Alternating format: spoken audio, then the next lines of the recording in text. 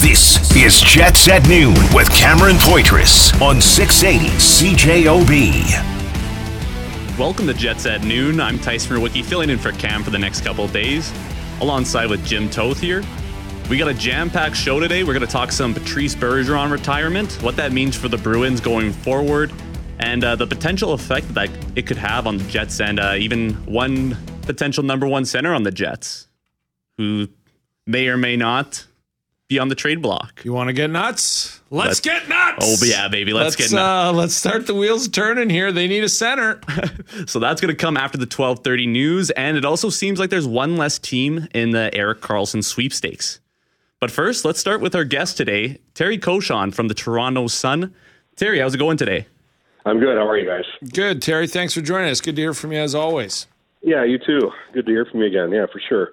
I guess we just wanted to start with, we were doing some math yesterday, and albeit that's why we're all in the media, we're not that great at it, but the Leafs are over the cap and still have a William Nylander situation. So there's a lot of teams in this situation. We wanted to get you on, talk Leafs and what they may or may not do after the arbitration awarding for Samsonov. Where are the Leafs right now? What are they looking at to sort of clear some of this cap space up, and how much LTR might they have? Well, they've got, okay, so we're looking at about $12.3 million over the cap. 5.6 will come off that total when Jake Muzzin is put on LTIR to start the season. So and that won't happen until then, obviously. So that would get them down to roughly 6.7, 6.8 that they have to clear off the boards by October 11th, whenever the season starts. Anyway, so yeah, so there's that. There's the Matt Murray situation, which the 48-hour window to potentially buy him out, that at least then that window, of course, becoming eligible or available, I suppose, once, Samsonov went to arbitration. That starts at 5 p.m. Eastern tomorrow and lasts until 5 Eastern on Friday. So they buy out Murray. He's about 600 against he's 4.6 right now. That'll drop him to 680 against the cap this season, then $2 million next season. So they'd save $4 million against the cap there, or they can, try to trade him with a sweetener, if you will, and get that off the books completely. You're still over in that case. So there's still some maneuvering to do. The Nylander thing doesn't, factor into it yet because he is under contract for next season. And, the goal remains for the Maple Leafs to get him under contract beyond that. There's no doubt that Brad Treliving, who, for all intents and purposes, still wants to improve the blue line, has a lot of financial stick handling to do between now and the regular season opener, even with Muzzin and potentially Murray coming off the books. Yeah, Terry, you said that there's going to have to be some more moves made once Muzzin gets put on LTIR, and if there's the potential Matt Murray buyout. Is there a possibility that we see a name like TJ Brodie either get traded or bought out in that window as well? Well, maybe, but that's come up again, but I was told unequivocally when the first buyout window was available at the end of June that he was not being bought out, period. And at that point, the Leafs probably had a pretty good idea that Samsonov might go to arbitration because he wasn't going to accept his qualifying offer, obviously, because he thought he was worth more than that. So does that mean that Brodie is suddenly in play now? Well, I guess, but I don't know that it's going to happen. I don't know that those chances increase any more than what they would have been before. We'll know by the end of the week. But the fact of the matter is, did Brodie struggle a bit at the end last year and in the playoffs? Yes. Was he the only Maple Leaf that did? No. Is there the potential for him to return to the player that he has been for the most part in Leafs uniform? I think so. So, you can go that way if you want, if you're Brad Treliving. The fact of the matter is it creates another big hole on a blue line that potentially could have more of them anyway. And guys, you look at the Leafs blue line, yeah, they signed John Klingberg, but, I would argue that you or I or, a lot of people, I'm being facetious here, might have an easier time clearing people from the front of the net in the defensive zone. He's not that type of player. So you got another offensive guy. You got Connor Timmins they're banking on, who demonstrated last year the defensive capabilities weren't there. And Mark Giordano, who may or may not be at the end of his line here. He's going to be a cheap player for them at 800. But, he struggled in the playoffs too. Jake McCabe did as well. He did not appear to be a top four guy. So now you're taking Brodie out of that mix. You're not left with a lot. And you're still going to have to make improvements to it. So I don't know what they're going to do. Is it a Calle Yarncroke who goes? Maybe. But Who knows? Maybe we're going to keep your fingers crossed if someone gets hurt in camp and that guy can go LTIR. Again, I'm kind of kidding, but Brody, I don't know. I don't necessarily see it. I would like to think that they think there's still some potential there for him, but if it is a simple cash crunch they're looking at, then maybe. It's amazing to me, Terry, since Austin Matthews and Patrick Laine were drafted by both Toronto and Winnipeg, how these two franchises have mirrored each other. The top sixes kind of look the same. Other than Connor Hellebuck as a world-class goalie, these two organizations have sort of been built the same way and gone through what they've gone through in the same fashion. And then I look at the free agents that are coming up next season, not this season, next season. And there's 6 forwards, 3 D-men that are UFAs, 1 RFA. And that's what the Jets are dealing with too, right? With Connor Hellebuck and Mark Scheifele needing contracts after next year. With what Treliving wants to do, how big of an emphasis on doing it this offseason is there still? Or how much emphasis do you think plays out during the season or the next offseason?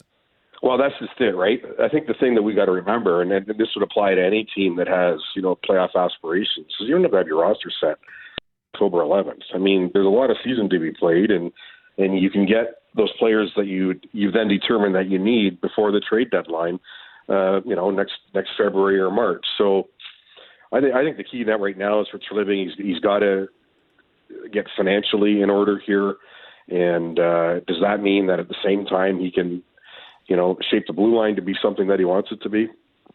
Doesn't appear so. Unless he pulls a rabbit out of the hat somehow. I guess if it gets to a point where they think they're not, and then there's another thing to balance here. If it gets to the point where they say, okay, well, we don't think it's going to work here in Nylander contract-wise, you still want to look at it and go, but do we want to trade a 40-goal scorer now and not have him this season and reinvestigate this come the trade deadline? There's so many things that come into play. But, as far as what he wants to make it in his view, clearly he's done that up front. I think that's done with Max Domi and Tyler Bertuzzi, and I guess to a lesser degree Ryan Reeves, who that would be in the lineup come game 1 of the playoffs, but might have an impact before then. So he's as he said in his words, he's added a bit of snot in forwards, but defense, it's like I said earlier, Klingberg is not that guy necessarily that they might have needed. I thought maybe Matt Dumba might have been somebody that they might have looked at, but clearly that didn't happen. And in goal, the thing in goal too, guys, is they're going to have to if they do something with Murray, they're still going to have to get some sort of goaltender that has some sort of NHL experience to be a third guy, if you will. Joseph Woll needs waivers now to go to the minors, and they're not going to do that.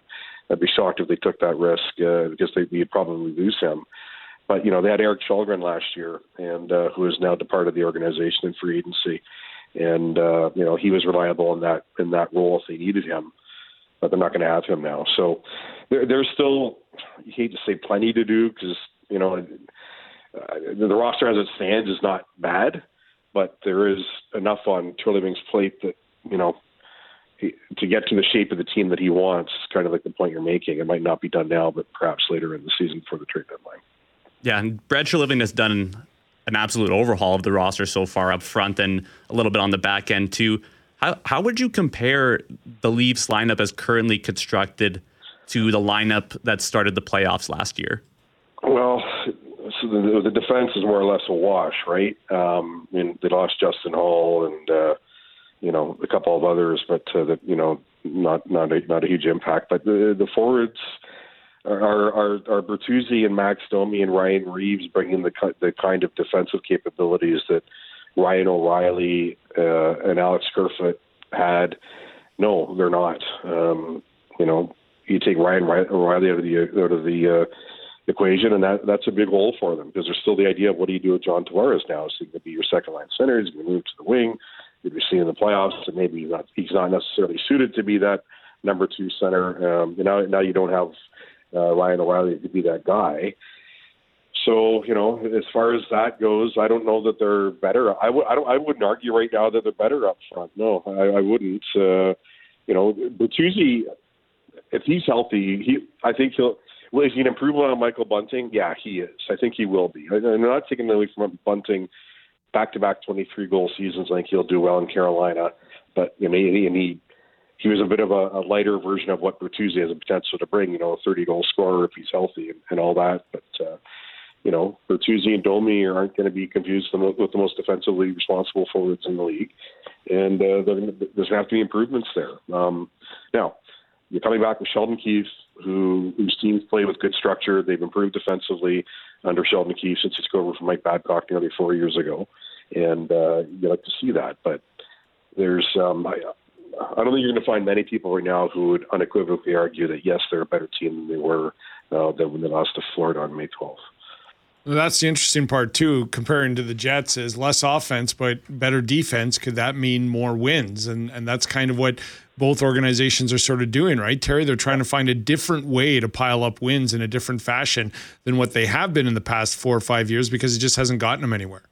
Yeah, it's, even with the Jets, too, it's funny, I mean, it's easy for us in Toronto to say, oh, well, if you added Hellebuck to this Leafs team, if they had that type of guy, then maybe the Leafs could have gone all the way. Perhaps, but he's been stellar in Winnipeg, and it hasn't happened there either. And for a time there too, like you guys know better than me, that was a hell of a blue line that Jets had.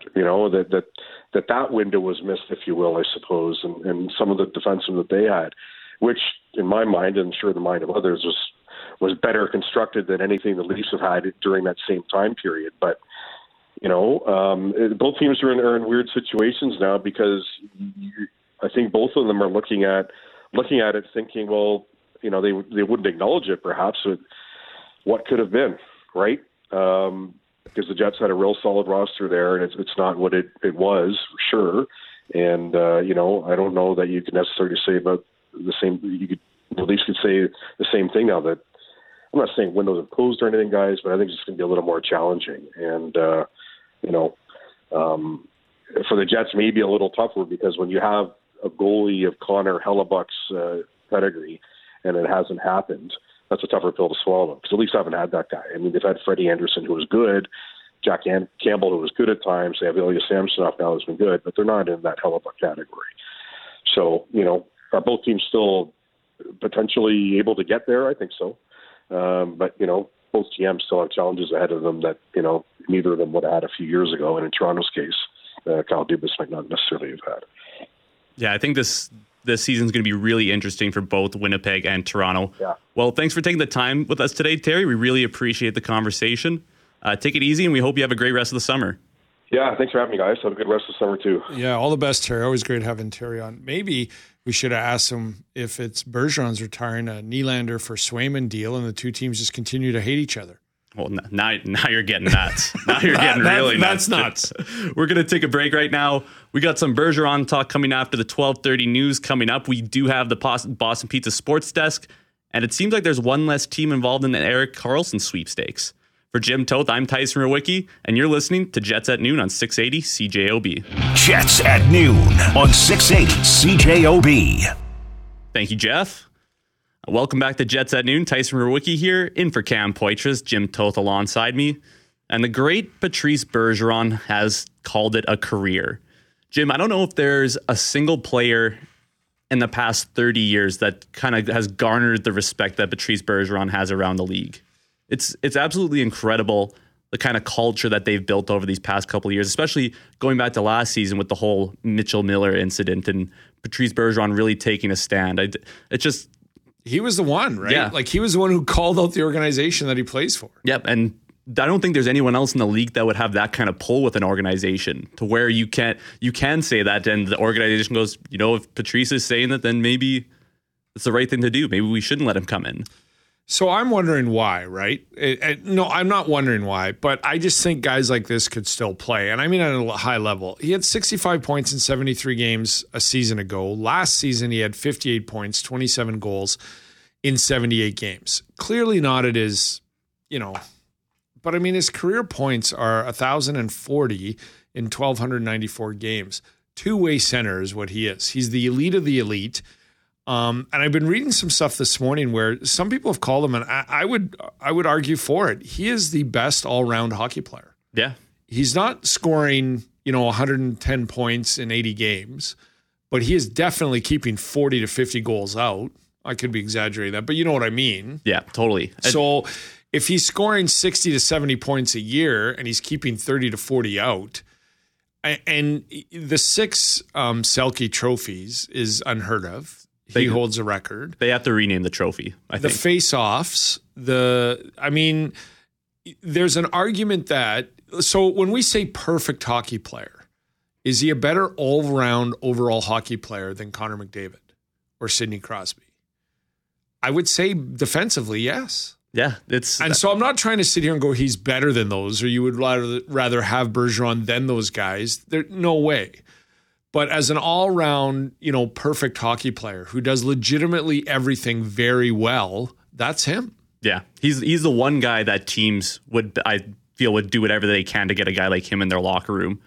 He released a statement through the team, and if you weren't able to read it at all, I would highly suggest it. It's a very well put together statement by Patrice Bergeron. He says, "It wasn't a decision that I came to lightly, but after listening to my body and talking with my family, I know in my heart that this is the right time to step away from playing the game I love."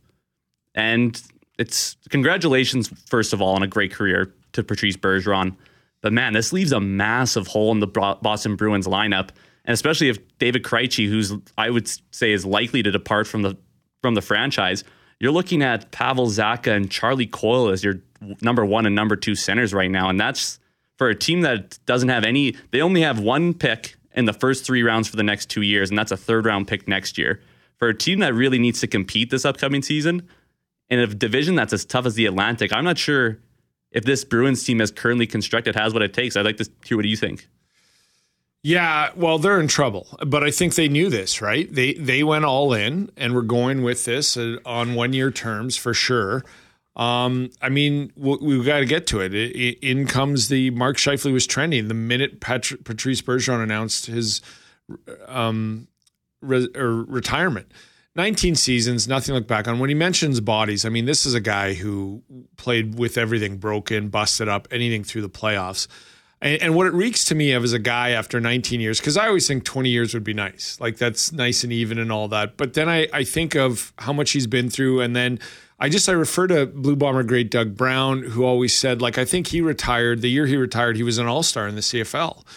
And he just said the offseason is, in order to continue to do this at this all-star level, for me, the offseason has gone from an hour and a half to 2 hours in my 20s to 4 to 5 hours, and to spend 4 to 5 hours and then also go through the season. It's not easy, getting banged around and beat up all the time and continuing to play at that age. So I get it, right? You either want to put that work in or you want to focus on something else. So I understand, a lot of us would just play until they told us we couldn't play anymore. A lot of guys at that elite level sort of walk away at this time. So I get what Bergeron's doing, but to me, if it's Mark Scheifele or Elias Lindholm and I'm the Boston Bruins, I go after Elias Lindholm. Now, the problem is the biggest chip that the Bruins have to trade, in my opinion, is Jeremy Swayman to make something like this happen. The Calgary Flames do not need another goalie. They have Devin Wolf, they have Jacob Markstrom for another 3 years, and they also have, what's his name? Dan Vladar? Dan Vladar, sorry, yes. So, and I think they have to move one of those guys. And they said they're keeping Markstrom. So Devin Wolf is not going to be happy in the AA. He was literally the player of the year in the American Hockey League last year, not just goalie. So to me, there's a fit here for the Jets. You get Swayman, you give them Scheifele. I don't know if Scheifele would consider resign or if he would just go to, but if I'm Mark Scheifele and I got a chance to play with David Pastrnak and Brad Marchand, I'd be like, sign me up. I'll do this.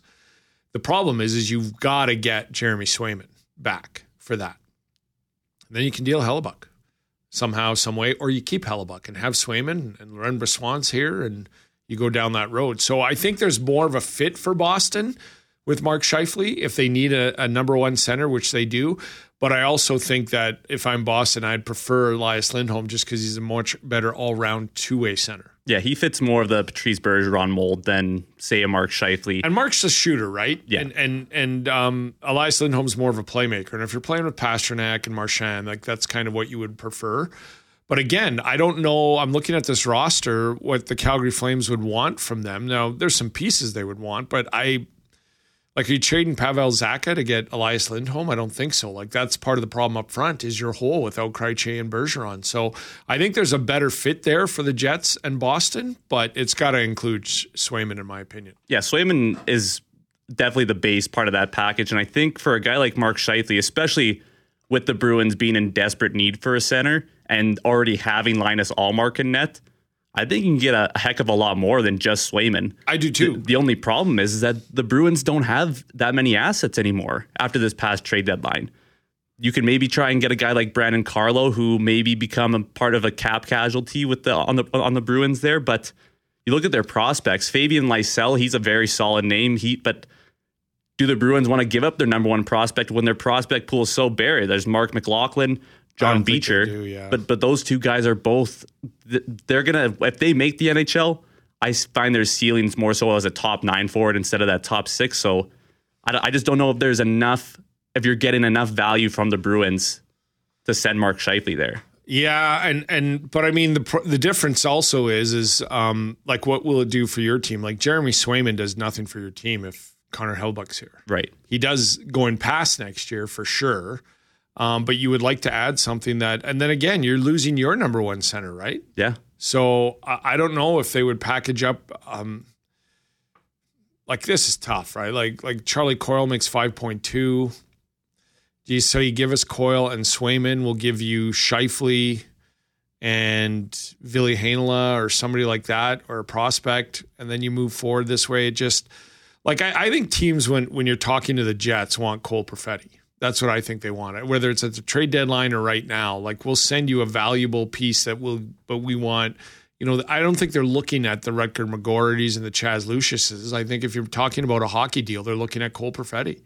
And then I don't think the Jets want to do that. So, and we're just focusing on these two teams, right? But the Bruins are in trouble here, and they gambled, and that's the problem with the gamble of not only bringing Krejci and Bergeron back and going for it last year, but having that historic regular season they had, and then getting bumped in the first round. Like, it hurts. It kills them. And then you look at the picks they've dealt to sort of do that. They don't have a pick till the 4th round in 2024, and then it's 4th, 5th, and 6th. They don't have a 7th. They have a conditional 1st round, depending on if it's top 10 protected or not. And then they have a 3rd round and a 5th round. So they're going to want prospects. Like, it's time. With Bergeron and Krejci moving on, it's time for you to get a number one center back like a Scheifele and then get some prospects. And that's what they have to do. Do you think Patrice Bergeron retiring could have an impact? I mean, obviously it's going to have an impact regardless. But do you think the Bruins locker room right now has the ability to kind of band together and build on this? Or is this something that could really be a franchise-altering decision right here? Well, they still have a team here, right? But it's older. It's I think they're competitive. I think they can get into the playoffs. I don't know if they're cup contenders anymore like they were last year, which is weird because they just lost. We don't know about Krejci, but could have lost just 2 players. But I mean, I'll ask you, a historic season last year, and you get rid of Bergeron, you bring in Scheifele. Are you all of a sudden not a playoff team or a contender? I don't know about that. Yeah, it's. I think that makes you more likely to make the playoffs, obviously, but just that impact that he has on the penalty kill and that spot that he played on the bumper this past season on the power play, like, man, that half clapper that he takes in the slot, it's just up there. So smart. But Mark Scheifele is a smart hockey player. He makes on the ice in the offensive zone. I mean, wasn't it him who said in San Jose after Rick Bowness wasn't happy that I'm more of a playmaker? When Rick Bowness said to shoot more. So I don't think they're a non-playoff team. The other part of this is Linus Ullmark, who just won the Vezina. He's got 2 years left at $5 million. The Bruins need to do some things here. They don't have to do it this year, but they need to do it next year. And without Bergeron, probably this year. But, like, are you hooking your wagon to Linus Ullmark at $5 million, or are you hooking your wagon to Jeremy Swayman? What's better over the next 5 to 6 years for you? Yeah. For a guy like Ullmark, who's already had some injury concerns, you don't want to just go in. I don't know, because it's in the East. You talk to the Devils. I know you're looking at Hellebuyck, and I know you're looking at John Gibson. Here's Linus Ullmark. He's 2 years at $5 million. Yeah, just won the Vezina. Swayman, but you've got to give us something for it. I don't know. Like, I know everybody's focused on Swayman, and rightfully so, because he's the 24-year-old who's an RFA, and you could get him here and send somebody out. But I don't know if the Bruins don't go. Here's a 29-year-old Vezina winning goalie that's ready to go for any contending team. Yeah, and we got to move him, or one of them. Or if they just re-sign Swayman to a 2 to 3 year deal like they did in Florida with Spencer Wright or Spencer Knight, sorry, and then they go sort of with Ullmark and Swayman for the next 2 years. I don't know. Like there seems to be a ton of business that could be done. I just don't know if it's going to get done. Like that's what we're talking with Terry. Like it doesn't have to be done this year, but it should be if you want a future. It seems like the floodgates are really getting pushed to their limits right now, this NHL offseason, because there's a lot of teams that still have a lot of holes. You look at like you mentioned, Elias Lindholm with the Flames. There's a bunch of players on the Jets and Flames where they've already made it well known that they're not necessarily open to re-signing with their clubs. And so where do you go from there? I agree with you wholeheartedly. And if there's a deal with Scheifele here, I mean, this is no disrespect to Patrice Bergeron, and it's no disrespect to Mark Scheifele to say he's nowhere near the all-round caliber hockey player of Bergeron. But he's still an elite center in the league. Yeah. Top 10, top 12. Bergeron's 38 years old, banged up. Are they better with a 29-year-old Mark Scheifele, or are they better with a 38-year-old deteriorating, banged up? And I know he just won the Selke. Don't get me wrong. But do you know what I mean? At 39 years old and going through another grueling season, or are you better off with a 29-year-old center that you might be able to sign till he's 35? Yeah, and who knows what that chemistry with Pastrnak is like. All of a sudden, those two guys start clicking, and he could really turn. It's one of the better options. I'm like everybody. It's Elias Lindholm and Mark Scheifele. Yeah, and I look at the Flames, and I don't know what the fit there is for the Flames to send Lindholm there, other than to get rid of Lindholm. But you're not going to deal Lindholm for nothing. They're in the same boat as the Jets. I just see more of a fit with the Jets, given the fact that they would like a goalie. Like Swayman's the key to me. And I've already said this, but Calgary does not need a goalie. But if it is Lindholm, do you not call up the Calgary Flames if you're Cheveldayoff and go, what are you doing with your goalies? Yeah, totally. Tell us what you think. Do you think the Bruins are a fit for Mark Scheifele? Where else do you think Mark Scheifele can fit? If you have any trade proposals, send them into 204-780-6868 and let us know. We're going to take a quick break and be right back. Tony DeAngelo. Tony! Mentioned him a little bit earlier, but sounds like he had some choice words for his old club in Philly. We'll take a quick break and be right back. Jets at noon. Tyson Rowicki, Jim Toth, right here on 680 CJOB. Jets at noon on 680 CJOB. Welcome back to Jets at noon. I'm Tyson Rowicki along with Jim Toth. And Jim, you mentioned about getting nuts on this Tuesday afternoon. You want to get nuts? Oh, let's get really nuts. Let's get nuts. Kevin on the text line. Kevin suggests trade Mark Scheifele to Calgary, Elias Lindholm to Boston, and Swayman to Winnipeg in a 3-team deal. I mean, I think there could be some pieces added on a couple of the sides there, but what do you think about the groundwork for that sort of trade like that? Why would the Flames want Mark Scheifele? They have the problem with Elias Lindholm. And if Elias Lindholm's not signing long-term, then you got to find out if Mark Scheifele would sign long-term in Calgary. And if he wouldn't, you're just trading one problem for the other. Maybe Mark Scheifele just really likes the Stampede, though. He loves the Stampede. I think him and Morrissey and Adam Lowry, they stampeded up every summer, I think. I know they golf out there and work out together. So, that's what's holding this all up. And I've gone down this road before. Lindholm pushed back a little bit on the fact that he doesn't want to resign there, but I don't know why the Dubois, the Johnny Gaudreaus, the Matthew Tkachuks of the world would, if you know the money's going to be there, why would you ever sign long-term unless you know you want to be there? Which they don't, right? Yeah. So if they're looking at free agency a year away, and so you do work this deal out, and you talk to Mark and go, you're going to Calgary, he might go, well, I'll see how it goes in Calgary before I want to resign there. Which, why wouldn't you? You know you're going to get a deal. You know some cash is going to be there. So it just really handcuffs the teams, right? If you don't want to resign with the team you're with, how they move you without resigning. That being said, I don't know why Mark Scheifele wouldn't want to resign in Boston. Yeah. If he went to Boston and played in the East and the travel and all that, that's why Blake Wheeler wanted to go to the East, was the travel. And he could travel less. He could be a number one center there, play with Pastrnak and Marchand, and on that power play. If Boston wanted him, I don't know why, if the deal would be done, that he wouldn't want to re-sign there long-term, depending on what the cash would be.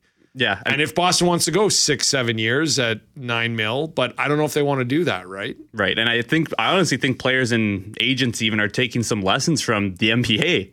I think that these players are starting to exercise their rights a little bit more, and you're seeing a lot of these younger guys are taking 2-year deals. And I said this when Pierre-Luc Dubois said 2 years ago that I'm not re-signing in Winnipeg. I'm going to free agency. I want the right to choose. And then this year it changed again where he was like, and he explained that in his press conference where he's like, well, I just didn't want to go through another 1 year thing and I wanted to decide it now. So he forced the hand NBA-like.